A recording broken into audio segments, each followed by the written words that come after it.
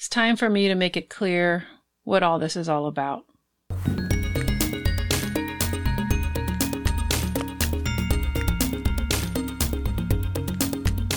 Hello, I'm Sienna Stewart, founder of the No Complaining Project.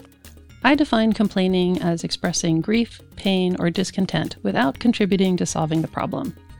Many of us complain as an unconscious habit, and it's hurting us and the people around us in more ways than we realize. My goal is to share tools and information to support you in changing your life and improving your relationships by shifting from complaining to taking action.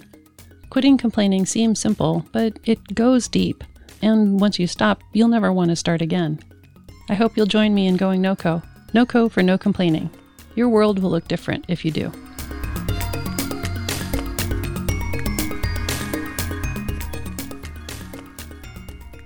Last weekend when I was planning out this episode, it was Memorial Day weekend, and I was looking around me at all of the states that were starting to open up and the conversations that were happening on Facebook with people getting so frustrated that so many people were outside not wearing masks. And there were all these people angry looking at photographs of parties and people gathering. And this was overlapping with approaching 100,000 deaths in the United States from COVID-19.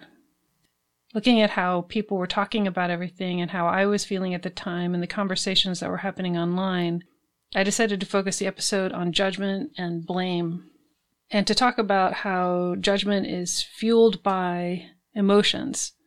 Sometimes it's masking those emotions. It's an easier thing to feel judgment of another person than it is to actually deal with, in this case, with the fear that most people were experiencing around this pandemic and still are experiencing. A very real fear, especially as we were climbing in our numbers, still don't have a control on this thing. And yet there are so many people who seem to be taking it so casually.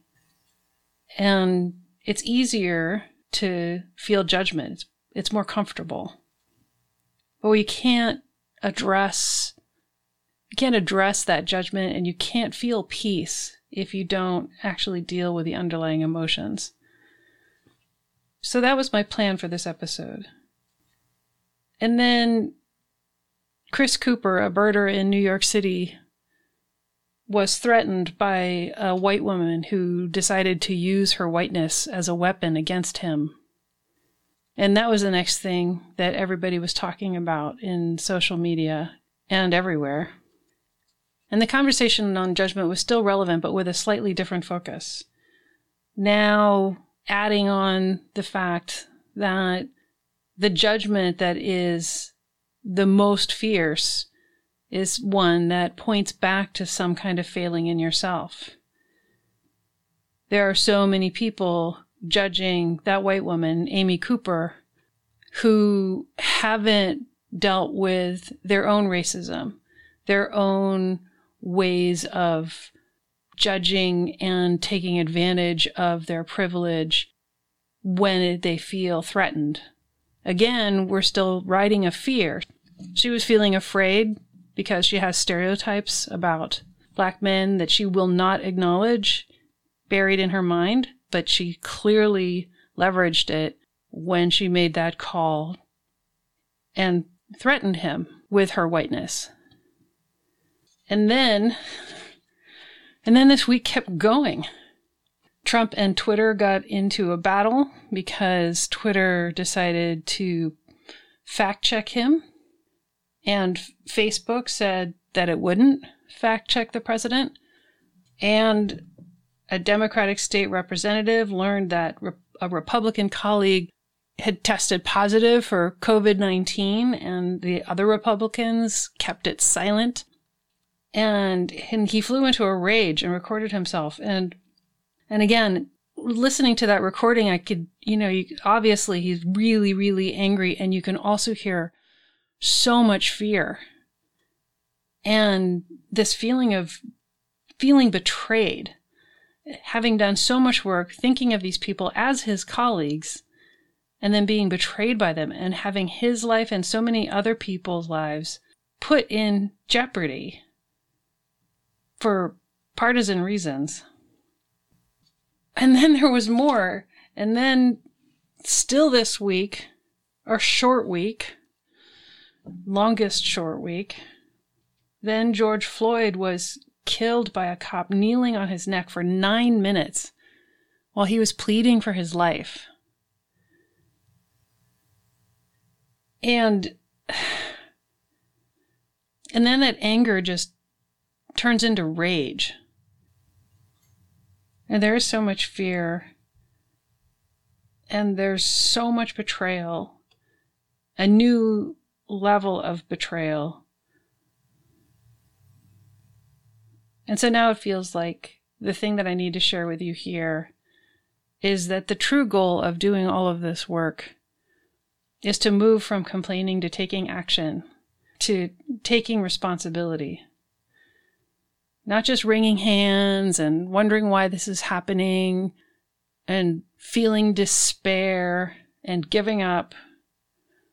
It's actually to start getting out there, to get educated and teaching, to support people who are doing the work, to protest, to vote, to give money, to do what you can to make the world better.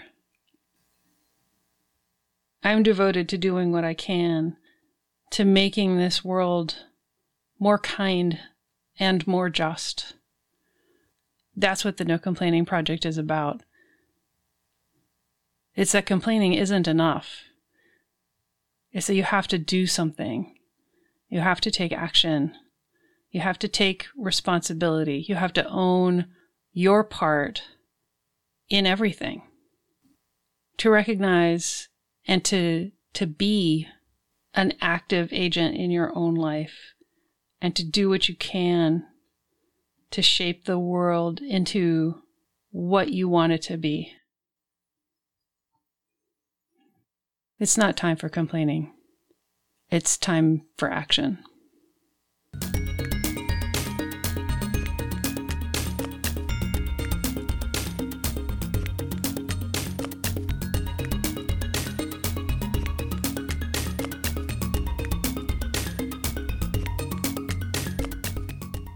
Thank you for choosing to join me today on the No Complaining Project podcast.